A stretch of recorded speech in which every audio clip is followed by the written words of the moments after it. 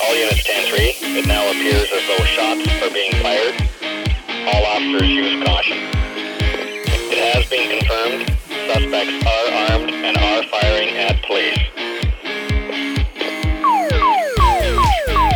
660 on the air. Northwest Signal, Signal 10. Building fire.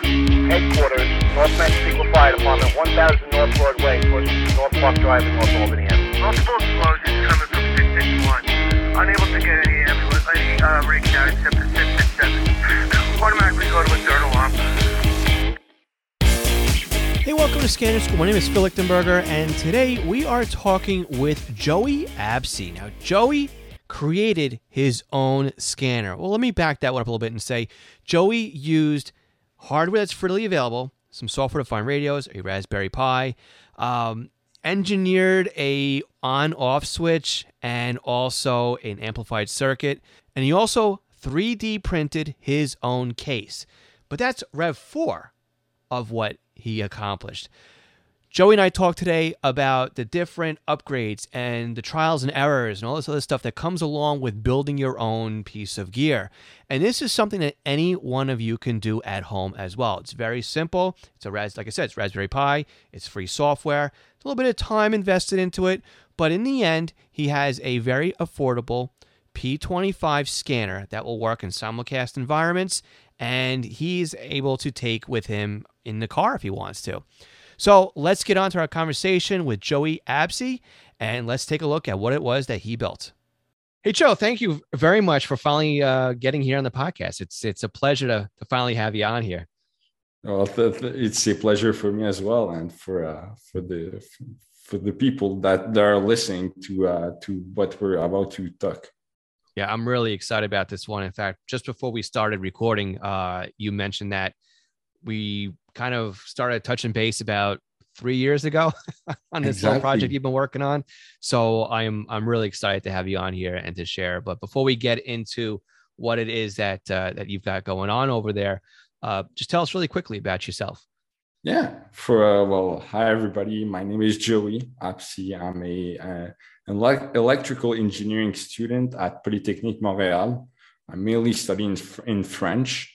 This is why I may have an accent, but I'm a second year in the undergraduate program, and I really like telecoms. And for the past 3 years, I have been working on a project which is a radio scanner based on OP25. So it's to monitor P25 trunk communication system and it's to monitor them and have a mobile version that can sit in the car and is it's like a scanner basically. So that's great. So you're a student. You're a young guy. You said you're from Montreal. That's where you said you were. Yeah, Montreal, Canada. It's in the province of Quebec. So yeah, we speak French over there, and so from Montreal, Canada. Very nice. I've been to Canada a few times. Very, very nice country up there. I took a cruise up to, Nova Scotia and that whole eastern seaboard over there. And where I went to school, we were right on the other side of the St. Lawrence River. So I could tell you how to get into Canada, but at that age, I couldn't tell you how to come back into New York. But a lot of late nights in Canada. So you guys certainly know how to welcome in. And throw a good party or two. So, yeah. So this little project you're working on, you started it a couple of years ago, right? And then it's morphed through several different versions of this thing. So down to the actual nuts and bolts. Before we get the nuts and bolts, tell us exactly what you can do with your homebrew scanner. Yeah, so I have it just right here. This is like this is the scanner that I have built, and so basically what it does, it's based on OP25, and it's be able to monitor P25 trunk system. So let's say police or firefighters, if everything is in the clear, it's not encrypted. And so it's basically like a Uniden 536 HP or even a and SDS 200. So it's pretty powerful for a small little unit that I've built. Right. So you're using OP25, which allows you to do trunk P25 systems, but it's not just limited, right, to P25 trunking. You can do other things with it, right? Exactly. Well, with OP25, we can do as well DMR, I know for a fact, and analog. Mm-hmm.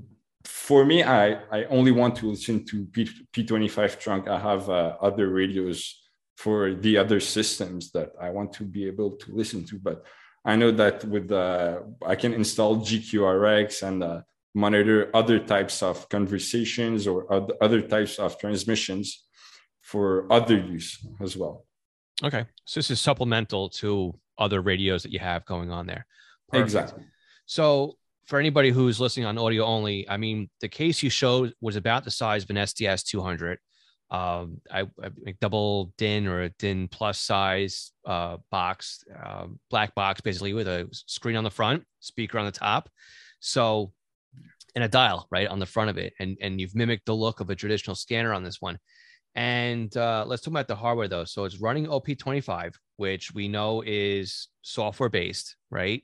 So let's go through the radio side, and we'll walk through the process here. So the over-the-air interface into OP25, you using what kind of receiver? I'm using an RTL-SDR, a Realtek software-defined radio. So it's like a small USB key that we plug into a Raspberry Pi. Mm-hmm. And that basically converts the signal into data for the computer to then decode it and do any type of signal processing and signal decoding and everything. So it's a pretty good thing. The model that I'm using is Noelec Smart. I think it's version 3 that I'm using. Okay. So yeah. So it's not one of the little micro SDRs using a regular full-size stick in there. Okay. Full-size stick, exactly. And then you've got that plugged into a Raspberry Pi. So I'm just keeping dollar signs in my head here. Yeah. So figure about $40 or so just in the RTL stick, right? Exactly. I mean, give or take Canadian to US, right? Currency change. In the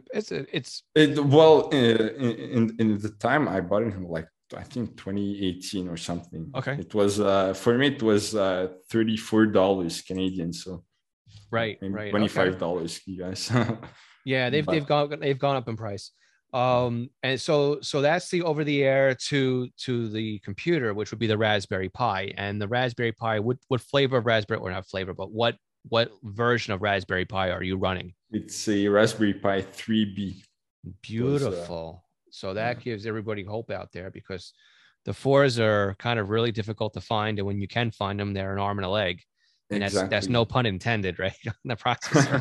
But so that's good. So it's running off of a 3B. So what operating system are you running on the Raspberry Pi? Is it Raspbian, Ubuntu, or? Exactly. It's Raspbian. I just use like Raspbian. It's pretty easy to use, and it works good on the Pi. Okay. Well, it's right in the name, right? So, but that's kind of the default operating system that when you go to raspberrypi.org, I think or whatever it is, exactly. That's one of the images, right, that they have set aside already. Okay. Exactly. Right. So, and then to get there, I guess we have to have an SD card, right? So how big of an SD card are you running? I'm using a 32 gig. It's a Class 10, so it does any like reading and data writing quicker. And it hasn't crashed yet. So that's good. But I always keep a copy of my SD card so that in case it crashes or in case, I don't know, I do something bad about it, then I always have a copy, because I don't want to lose everything that I've worked on for the past 3 years. Yes. I've learned Raspberry Pis will all of a sudden get creamed, so to speak. And I've run NAS servers on Pis. I've had weather stations running on Raspberry Pis. And it always seems like at the most inconvenient time, they want to go toes up on you.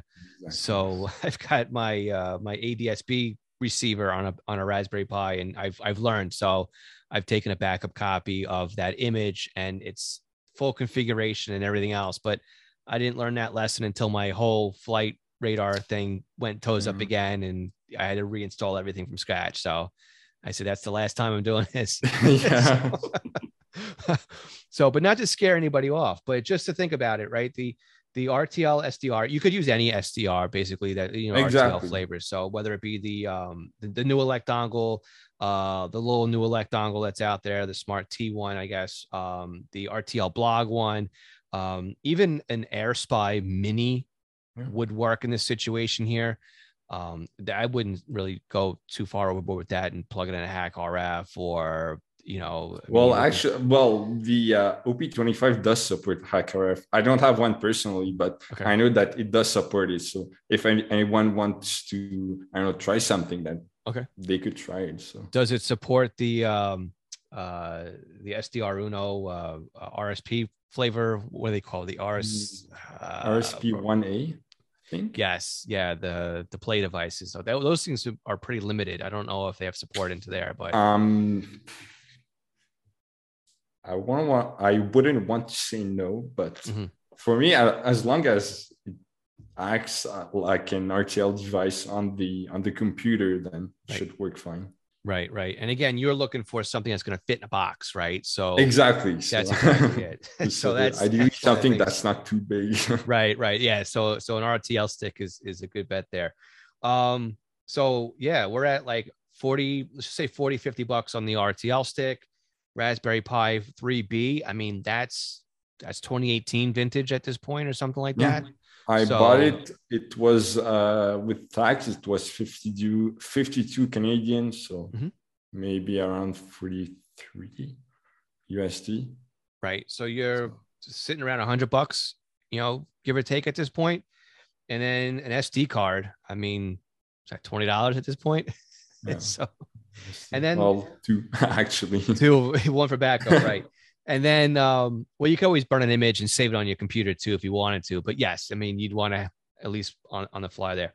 And then you've got a speaker. So let's talk about that. How are you getting the audio off of the Raspberry Pi? What hardware's involved there?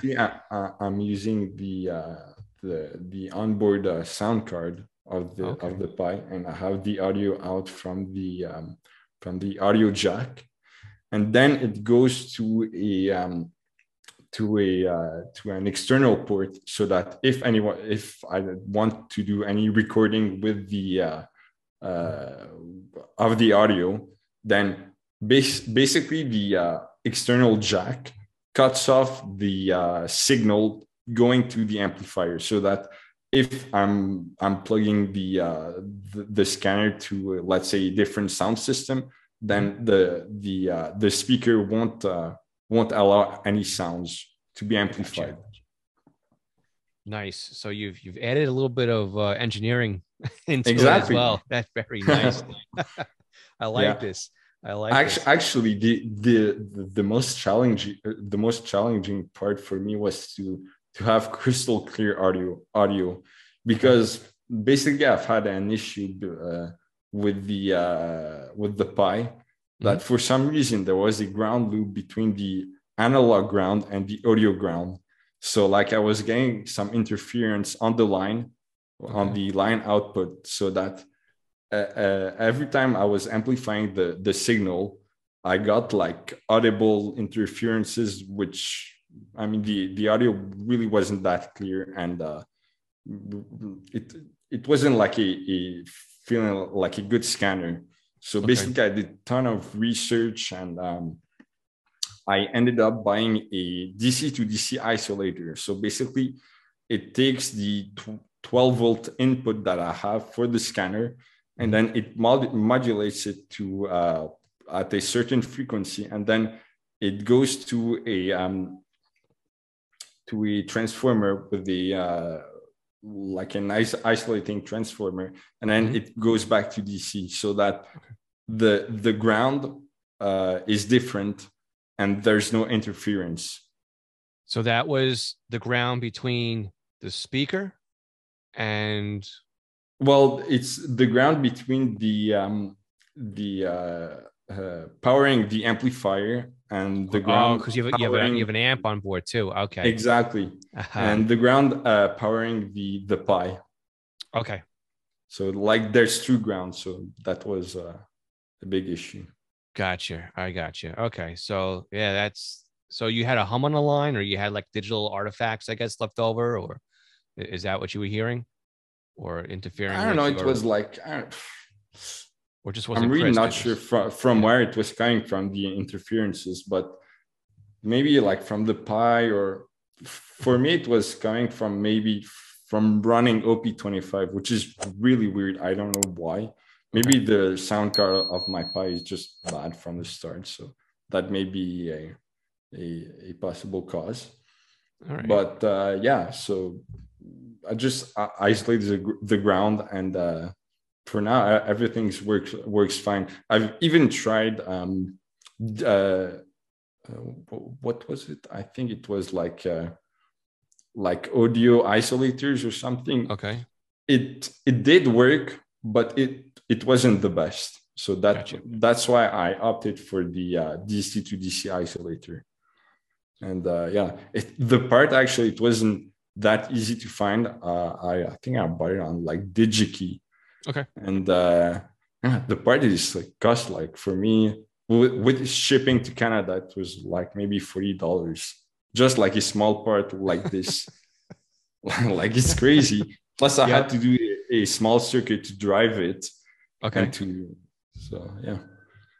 So I mean, but that's not to scare anybody off on doing something like this, but that's all part of like the engineering. I mean, it's and it goes to prove that it's on paper, it's just an RTL stick, a Raspberry Pi, a speaker, and that's all we're at right now, right? I mean, we haven't gone any further than that just yet, but you would think that you'd be good to go, but there is a little bit of fine tuning and re-engineering, and you can kind of see it and get a little bit of respect for the fact too. Like, now imagine doing this on Whistler or Unit inside the house, where they've got to go through all this R&D and all this coding and everything else. I mean, the operating system, that's a freebie, right? OP25, that's also no charge. What flavor, by the way, of OP25? Are you using the BAT Bode? Yeah, Bodebod. Yeah, Bodebod, that's what it is. Okay. And yeah, so I'm using his fork. For me, it was working the best. Right. I did at some point, I did compare both forks, but I found that, well, since I live in a simulcast area, so I have like a Uniden 436, and I cannot hear anything. Right. Because I even have it like an external antenna, it still doesn't work. So that's why I needed something reliable. Mm-hmm. So yeah, I did compare both forks. Well, the original from Osmocom and the one from Bodebod, and the one from Bodebod was actually better. Well, at signal processing and for simulcast. So that's why I went this way. But personally, I think the Osmocom fork, well, the Osmocom version of OP25, well, the web interface just looks better. Like it actually looks like a scanner for like research purposes. The one from Bodebod, I think it's pretty basic, and I personally added like a dark mode and yeah. Well, since I have like a 3.5-inch screen, touch screen actually. So like the question I had for you. Nice. Yeah. So I had to fit everything on a 3.5-inch screen. So I had to delete some buttons, like some tables that I had to put like below like the I don't know, like the interface. Okay. And yeah, and it was like a white interface, but like at night it wasn't that good. It was pretty bright, so I opted for a darker theme. Okay. And yeah, now it really looks good. Nice for me. So yeah, so we're building this thing up now. The touch screen, I guess, is that plugs into the GPIO header. Is that where that's going into? And how do you figure? I mean, so it's touchscreen. So it's now a two-way interface device. Basically, it's showing you data, and you're manipulating what's on the screen. So is that built into OP25, or that's a separate piece of now program that you have to run in the middle that you had to code or you had to add on top of things? Like, how does that work? No, it's not built around OP25. The touchscreen, actually, I just bought it off Amazon. It was coming with the software as well. I just had to download it and install it, but it was pretty easy to install. It's pretty straightforward, and it works pretty good, I think. Okay. But there's mapping involved, right? When you press in this area, it maps to the. I didn't have to do any coding around that. The software was just already working for. Very nice. Very cool. So that was always an issue with me. Like I've never really played around with touchscreen displays because I've always been afraid of like, there's another rabbit hole to kind of dive into here. But that's exactly cool. So you've got the interface on there, because again, I've used the BoatBod, right? I always get it back. I think BoatBod, whatever. That's what I see. Okay. You use his, and he's very active too on Radio Reference. If you have any questions about OP25, he's very quick to answer. His website or the GitHub, right, page is pretty well documented as far as everything, and very helpful to get things going. So it's not programming. I mean, well, let's put it this way. The audio that comes over normally is really good that comes out of OP25. I mean, it rivals a scanner. I think it works much better than DST Plus as far as what you're going to get out of it for how little horsepower it makes. Again, Raspberry Pi. I mean, it's like it works really well. And people may think that OP25 may use like a lot of CPU. It doesn't actually. For me, I'm just running one P25 phase 2 system. Sometimes it's active. I'd say it idles at like maybe like 20 to 30%. And when it's decoding a transmission, it's between 35 and 40%. So again, it's pretty impressive for a small device. Listen to one talk group at a time, right? It's not like exactly. Okay, nice. So let's talk about the programming of it. Or do we cover everything with the radio? So you've got, I mean, the antenna jack would be like a pigtail, I guess, to a BNC or an SMA right off the back of the RTL stick. Exactly. It's power supply is what, the 5-volt power supply for the Pi, or is no, actually the power supply, it was also a small issue for me, because some may know that I have built actually 4 versions of the scanner. The first one was the big black I don't know, like the portable scanner that I made back in 2019. I think it was August 2019, and people may remember this because it was the first one that I've made. But for me, this version was like too big. It was too bulky, and the sound wasn't that good. So I have decided to do a second version, which wasn't released actually. It was just like, I just switched to the third version. But the second version was using more like a lithium ion battery, like a big like battery. But for some reason, the audio still wasn't that good. And just like, it was using 5 volts, but the battery was 3.7 volts. So like I had to boost the voltage, but since I was already drawing enough current, the battery wasn't able to deliver this much current. And even that, it would still discharge very fast. And it wasn't that reliable, especially on the audio, because for the audio, I'm using a 15-watt amplifier. So like 15 watt on like 5 volts or even 3.7 volts will drain the battery very quickly. It's not that reliable. So that's why I switched to the third version. The third version was actually the metallic case. Okay. I have built that. It was maybe last year or like 2 years ago, something like that.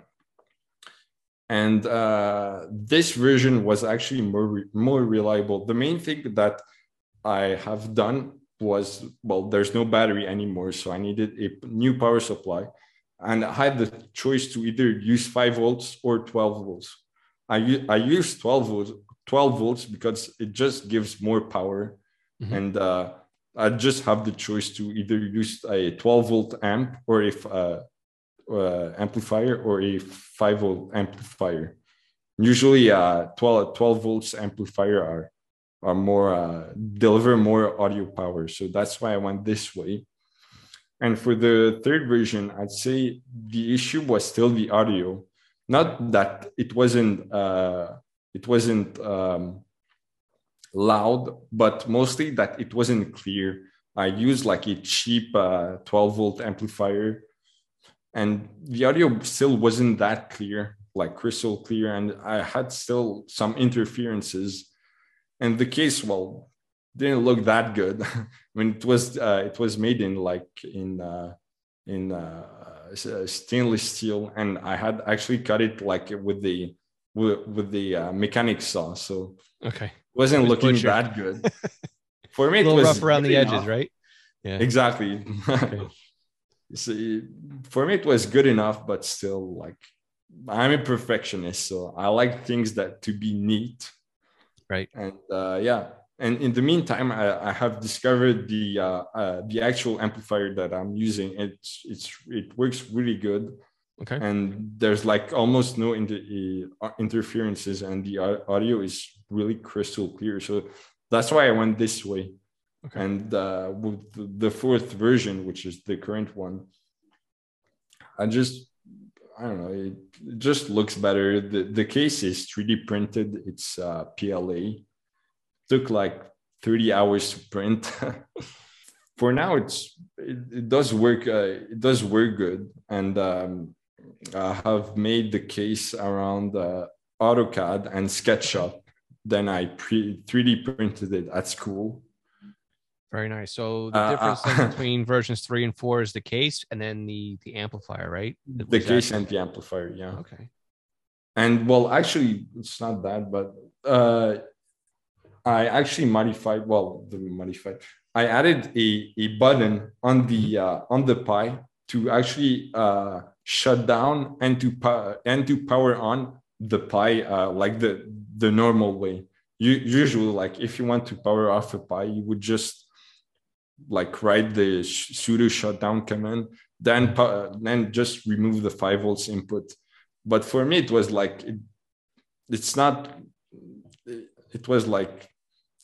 like a real scanner where you would just like click on a button and then it powers off. Mm-hmm. So I have found a guy like on YouTube, actually. He's a YouTuber. His name is Kevin Dara. He's KD Circuits. And he actually created a small latch circuit, which also shuts with this script as well. It also shuts down the Pi the correct way. Okay. So I reached out to him, and he sent me a package, and I have received it, and I install it. Well, it's like it's a small board that you plug in directly on the GPIOs, mm-hmm. And with the code, actually, what it does is that when you power it on, it latches a circuit with like transistors, and it powers on the Pi through the GPIO pins. Okay. And then, you do what you want on the Pi. And then when you click on the button, for the code, I used like a 2-second buffer so that if you click the button within 2 seconds, it will send a shutdown command on the GPIO. Well, basically, like it sends like a high signal on the GPIO. For me, I use GPIO 26. Okay. And then the Pi, when it senses a high, it does the shutdown command. And then, when the shutdown command is active, it the GPIO 26 goes low, and when it goes low, it unlatches the circuit and then powering off the 5 volts input. So Nice. there's like no power. That is insane. So it's amazing what you can do. And again, this all comes from, I'm going to one up it now. It's like everything you just keep adding into it. That is really awesome. And this is why I was excited to get you on here. And I was excited with the first version of this thing. You're like, no, hold off. It's going to get better from here. And I mean, I know that you're going to keep going with this thing, right? I mean, I could tell you've got other things that you want to add to this. So definitely. I mean, I don't want to spill the beans too much to have somebody come in here and steal your thunder, because I want to see where you're going to take this thing.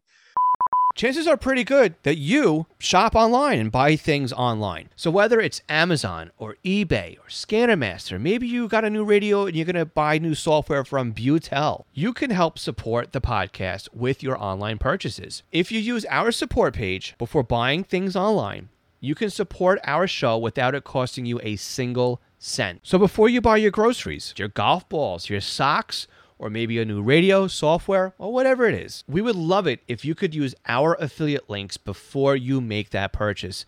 And this will help support the show at no additional cost to you. Go to scannerschool.com/support to find out how you can help us out. Thanks again. Do you feel lost when it comes to the scanner hobby? Are you looking for someone to answer your questions? Do you have a new radio and you need help understanding how it works? Or are you working on a big project and need somebody to bounce ideas off of? Do you need a little bit more personal assistance than what you can get from an online community? And are you looking for somebody to dedicate their attention and their time to helping you out when it comes to getting you unstuck with whatever it is that you are struggling with when it comes to the scanner radio hobby? I'm here to do just that. See, you can book me for a session right now where I'll sit on Zoom and do a video or a screen share with you, just as if I am sitting across the table and helping you out. You can book your tutoring session right now by going to scannerschool.com/tutoring. I can't wait to help you out. Unication's G2 to G5 pages are great additions to your radio collection. Not only can they alert you with two-tone pager activations, but they can also monitor your local P25 simulcast systems that many scanner radios have problems receiving. And of course, many of our Scanner School listeners are happily using their Unication pagers to scan their local trunk systems. How do I know? Because they've reached out to tell me. My company, East Coast Pagers, is an authorized Unication, Swissphone, and Apollo pager dealer. We not only support departments and agencies, but also the home hobby user as well. Find us online at eastcoastpagers.com. So you have a way of powering up and powering down the unit, which was important, right? Because again, you can't just pull the plug because you're going to corrupt the card. Exactly. And you need a way of telling it like, hey, this is what I want to do here. Because let's talk about getting the data into the Raspberry Pi, right? It's more or less a Raspberry Pi is either a dumb headless terminal, not dumb terminal, but it's a headless unit, right? Or you have to SSH into it. And then that kind of is still a headless unit, but it's like you're sitting in front of the terminal, but it's still command line stuff. Or you can run a virtual desktop where you can plug a mouse, a keyboard, and a monitor to it. And then you've got the full on desktop. But this is a box, right? A black box type of setup that you've actually put a screen onto. So it's more than like like the old ICOM ICR 100s with thousands.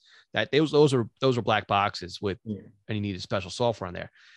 But you still have to be able to talk to it, right? You still have to be able to put information onto it and tell it what to do. And so can you explain like how you set up OP25 in order to get it to do something? Because out of the box, it's just you. Well, let's go through that, the whole process. You've got just a Raspberry Pi, right? Not even in your box or something like that. You've got the Raspberry Pi, you've got Raspbian on there. Let's take it from like somebody wants to set this up and get started with it. How do they? I don't want to see get under here. How do they get from the Raspberry Pi with a blank image on it, fresh, into OP25 to start? Let's go there. Yeah. So basically, you could just install OP25 through GitHub. All of the instructions are on there, and then depending on what you want to do with OP25, you have to program your systems and the target groups that you want to listen to, and even you have to choose the instance that you want to listen to. So basically, there are two instances. So the first one is rx.py. It's just a small receive instance, and the second one is multi-rx.py. Personally, I'm using multi-rx.py because it supports radio ID mapping, and also it's more reliable. Even Bodebot said it, like the rx.py is being deprecated and it's not up to date. So I would suggest people to go for like a final system to go with multi-rx. But then you have to program a file containing all of the infos, like the control channel, the NAC, and the tag groups that you want to listen to. And then, which I think the file is good because on rx.py, there's no file involved, but like it's a command line and you have to plug everything on the command line. And right. Well, there's a trunk.tsv file, but I don't know. For multi-rx, it's more complete. It's like a JSON file. Okay. Yeah, it's multi-layered, right? So when we look at setting up a scanner, right? We go through. Let's just take like it's a Uniden scanner. We've got a favorites list, right? So that's the top of it. And then in the favorites list, we have a trunk system. And this is where OP25 is living, right? OP25 is controlling our trunk system. Just like the scanner, we have to tell it we want to put in these. And that trunk system would be the trunk file, the trunk CS, whatever the extension is, right? They use. But that has your WACN and your basic information about the trunk system, right? Remember correctly? Yeah, exactly. And then you've got a file that has the control channels in it, right? So that's your frequency list. And then is that how it works? Or is that part of the everything is just under one file? It's under one file now. Okay. Yeah. And then you had the talk groups that go in there, and then the radio IDs, right? They all go into the different areas, or it's been a while since I've used OP25. Yeah. Well, yeah, on the JSON file, you have like all the control channels, the NAC, and and then you have to refer to to the file that contains all of the tag group ID mapping, but also the whitelist. So you have to whitelist or to blacklist tag groups if you want to just search tag groups. Right. And then you also have a radio ID text file that you have to refer to. Then on the radio ID, you could just create. You could just enter the radio ID and the alias name of the ID. But if you don't have the radio ID, it's not going to stop it from working. But Definitely. the whole idea of the whitelist blacklist thing here is if you want to do a talk group lockout. So that's you anything you didn't want to listen to, you would just throw on the blacklist, and then or anything you definitely want to listen to, you put on the whitelist. But you don't have to put everything on the whitelist. But the good thing about OP25 is that you can assign priorities on whitelisted talk groups, so that if there are two talk groups talking at the same time, then you could choose which talk group is more important to listen to, and then it will tune to that talk group. Right. Which, I mean, for scanners, I think there's a possibility, but it's pretty limited for scanners. Yeah, it's a bit weird, but it's better with the P25 protocol, because you do know what talk groups are active even on the voice channel. Yeah. But yeah, some other systems you have to be on the control channel or know what's going on. But we touched on earlier too, like it's OP25. You think P25, but like you said, it does pick up other systems as well, which is really great, because now all of a sudden, instead of paying for DMR or something like that, you can always add that into here. But that brings up the question too. It's when you load OP25, are you stuck to a site or a system, or can you set up a scan list that goes back and forth? Depending on how you have programmed OP25, you can scan between different systems. Okay. The main issue with OP25 currently is that on a certain system, it will only lock onto one site. Even if you have programmed multiple sites, it will lock on the first control channel of any site that is scanning, and then it will it will just lock onto it. So gotcha. If you want, you can. So basically, currently you cannot monitor multiple sites on one system, but you can monitor multiple systems at the same time. Gotcha. Okay. See, I haven't played around with it well enough to do that. I mean, I've tinkered with it, let's put it that way, to get familiar with it, but I've never really did a deep dive into it. So when we set this up, right, it's a lot of copying and pasting or setting up text files. Is really like JSON is just a formatted text file, basically. Yeah, exactly. And we're doing this primarily through either SSH, which is a secure shell, which allows us to use our terminal on our computer screen, or PuTTY on our Windows computer, and log into the Raspberry Pi as if we were sitting in front of the Raspberry Pi. Or like we said before, we have a monitor and a keyboard and a mouse on the Raspberry Pi, and that's what we're using. The Raspberry Pi 2, right? The Pi 3B, we didn't touch on, has a network interface card built into it, but you can also add Wi-Fi to it, right? The Pi 3B doesn't have a built-in Wi-Fi adapter, right? Or does it? I forget now. It does have a Wi-Fi adapter. But personally, what I do is that I connected on onto the Wi-Fi network, and I just go and I use VNC viewer and VNC server. So basically, VNC is like it's like seeing the screen of the Pi, even though you do not have a screen on the Pi, just like it images onto your computer. Right. So you've got the full GUI desktop, just like you were sitting in front of it. And it's nice too. I mean, the Raspberry Pi desktop is, if you've used Linux, you're right at home at it, because it looks just like Ubuntu or anything else.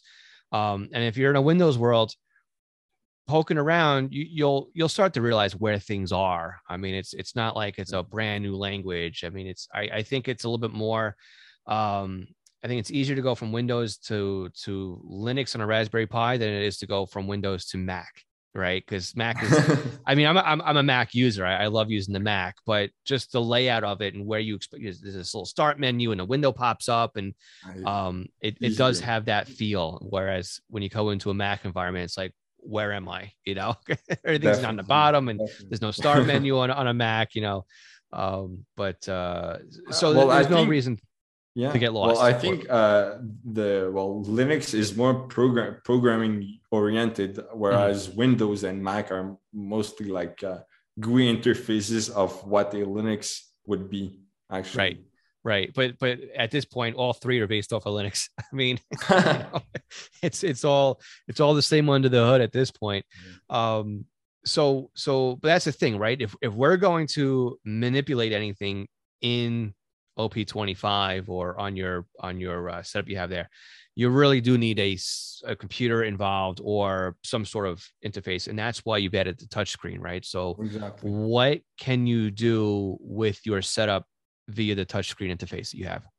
On the touchscreen, basically it's just to view the web interface of OP25, just to know like what talk group is talking and if it's connected to the site or anything. Personally, like if I want to do any modifications, I just use like VNC or PuTTY. But the touchscreen is good as well, because if like you're in a car or something, then I mean, and you don't necessarily have a Wi-Fi connection, then you can still access the Raspberry Pi through the touchscreen. It's interesting. There's a lot of, I've also seen some other people that have set up like, an Android I don't know if it was an Android app they were working on, but that was supposed to play with the OP25 through a Wi-Fi bridge, or if they're doing something. But I mean, it's open source. You're on Linux. I mean, if somebody, had the programming skills and knowledge, I mean, what they can do with this is unbelievable. But I've said it before, on the podcast and through live feeds and whatnot. But I think this is where the hobby's going. Like, yeah, you've got Uniden doing their thing. You've kind of got Whistler doing something. They're still around. They're still doing things, but they don't really seem like it's progressing with what they're, on the next level. But we've seen like SDRs and software like Unitrunker and OP25 and DSD Plus and SDR Trunk, which again is multi-platform trunk radio there. We've seen spin-ups like RX, was it P25 RX, I think, or P25 RX. Right, which is kind of sort of based on what it is you're doing there. It's still OP25 based. But I think that, where things were going back to their roots, right? Apple, guy in the garage, right? Microsoft, right? I mean, you're kind of doing the same thing, right? You've got this idea, like, I'm going to take a Raspberry Pi and I'm going to use open source software, and I need to be able to listen to, this simulcast system. You're a student, you're on a budget. And I've talked to other people too that have done the exact same thing, that they've set up a Raspberry Pi and they're streaming it. And that's as far as they get with it. You've taken this now to the next level. Mm-hmm. And I know, you're going to take it to another level and another level. and I'm looking forward to see if it gets to a point where it becomes something, that,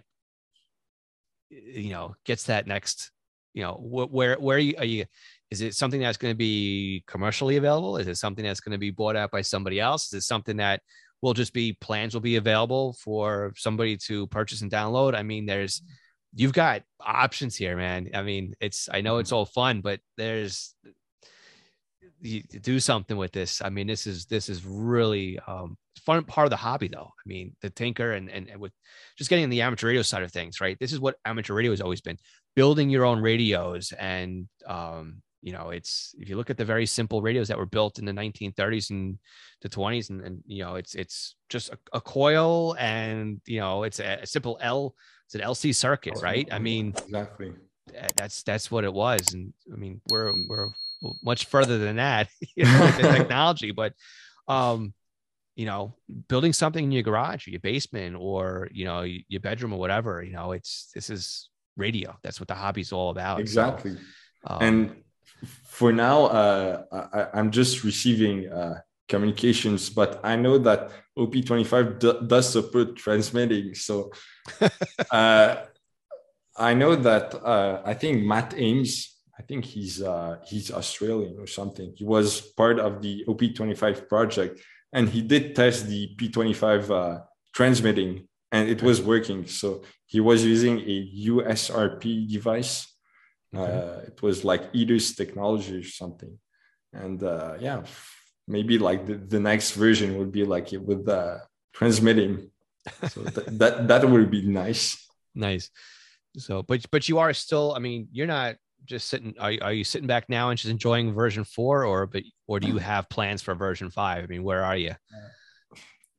Currently, I'm just going to sit with it. Yeah. I'm pretty happy with it, but it does have some issues. Basically, like I know that it's pretty noisy, like in terms of EMI, electromagnetic interferences. So basically, the downside of this unit is that it's basically deaf on the VHF band. I think it's because of the power supply. Like when I turn it on and I have a second SDR nearby, I can pick up the interferences, and I basically see nothing on the VHF band. So gotcha. I have to do some further testing on that. I'm pretty sure it's from the power supply unit, but okay, I'll see. That's part of the problem too with a lot of this stuff, right? You get these power supplies and they just oscillate, and Exactly. Yeah, it's what you've got there is a pretty interesting piece of hardware you got there. You definitely pat yourself on the back. If we weren't across the border and across the screen, I'd certainly shake your hand over Yeah. what it is that you've put together. So, I mean, you've posted pictures of this on several Facebook groups. I know I've seen you on there. That's how we cross paths on there, and we'll share some pictures online with this episode, and we'll definitely have some pictures come up on the screen.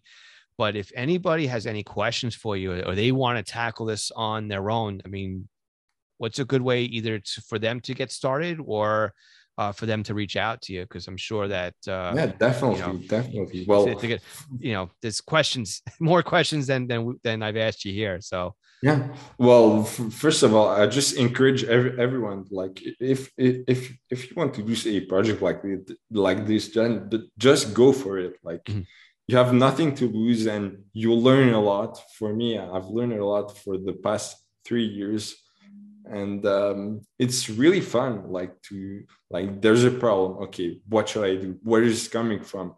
What's the solution? What's the cheapest way of solving the problem? And what's the best way of solving it?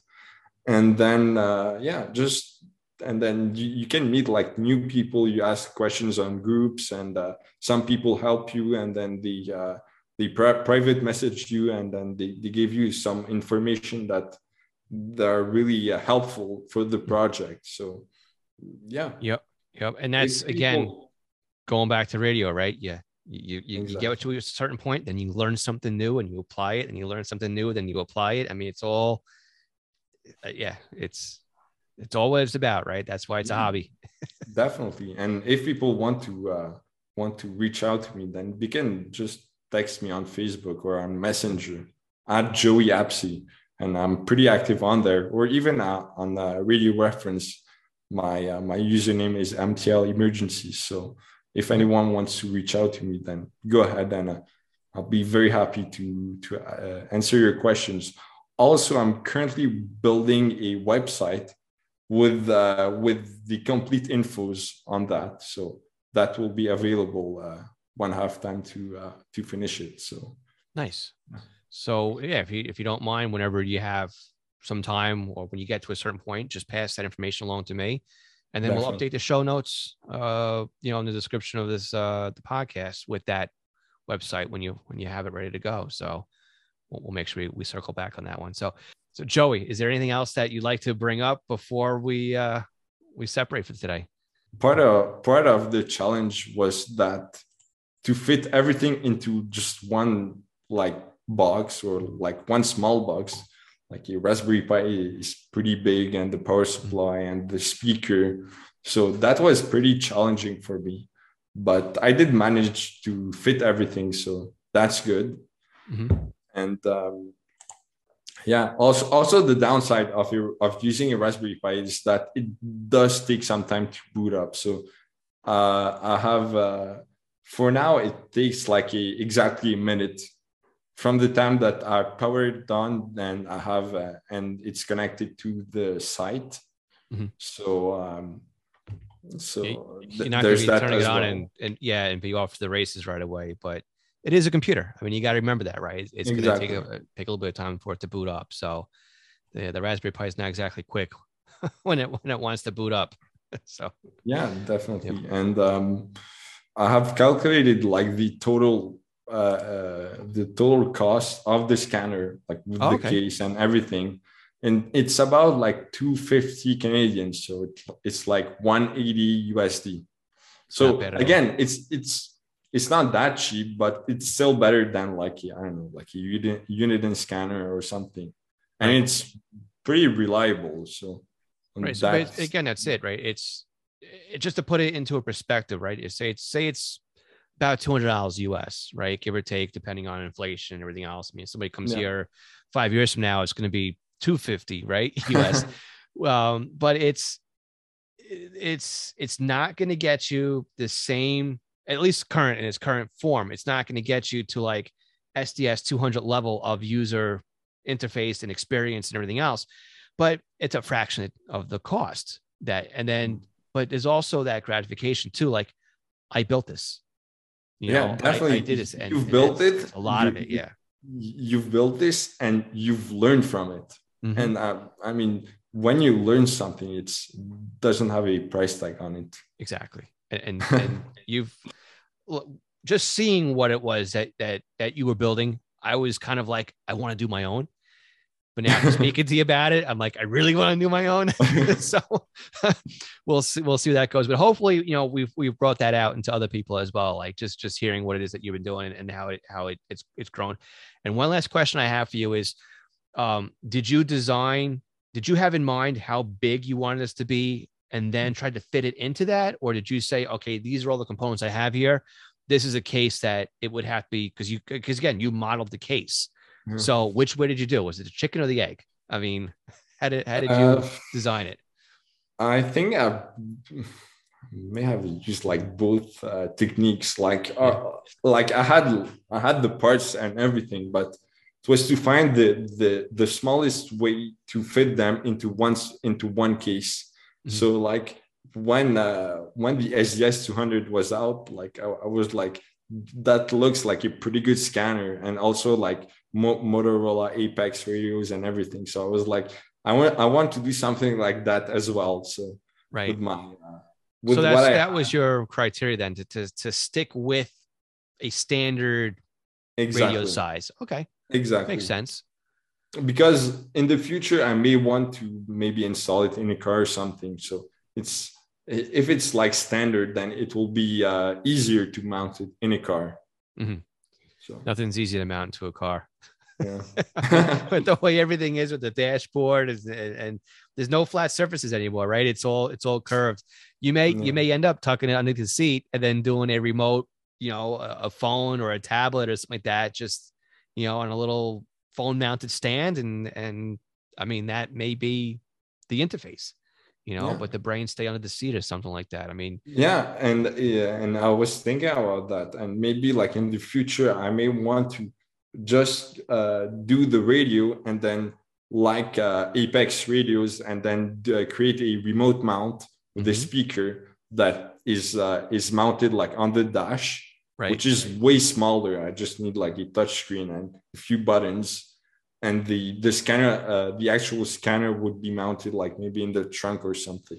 Right. And at that point too, then all of a sudden now that whole amplified circuit is now removed, and maybe the noise source is gone, or at least the size goes down, and the power requirements. And I mean, it's Rev 4B, right? Something else I was thinking. See, we've already started now. The next. The path down to another one. So that's really, really cool. Like I said, I'm very interested to see where this goes. I wish you the best of luck with, continuing this and keep up the good work, man. It's like I'm glad you said hold off for me and you to speak, because you're right. There was a lot of changes you've made to it, and congratulations on being able to put this together. Thank you very much. It's a pleasure. Yeah, be proud of it, man. Thanks. All right. Thank you so much for being here. And again, we'll put your contact information down in the notes. And again, maybe we'll circle back again and see what's brewing later down the road. Definitely. All right, man. Thanks again. Thanks. Joey, I'm so happy that you took a little bit of time and talked through what it was that you built. I think this is a major accomplishment.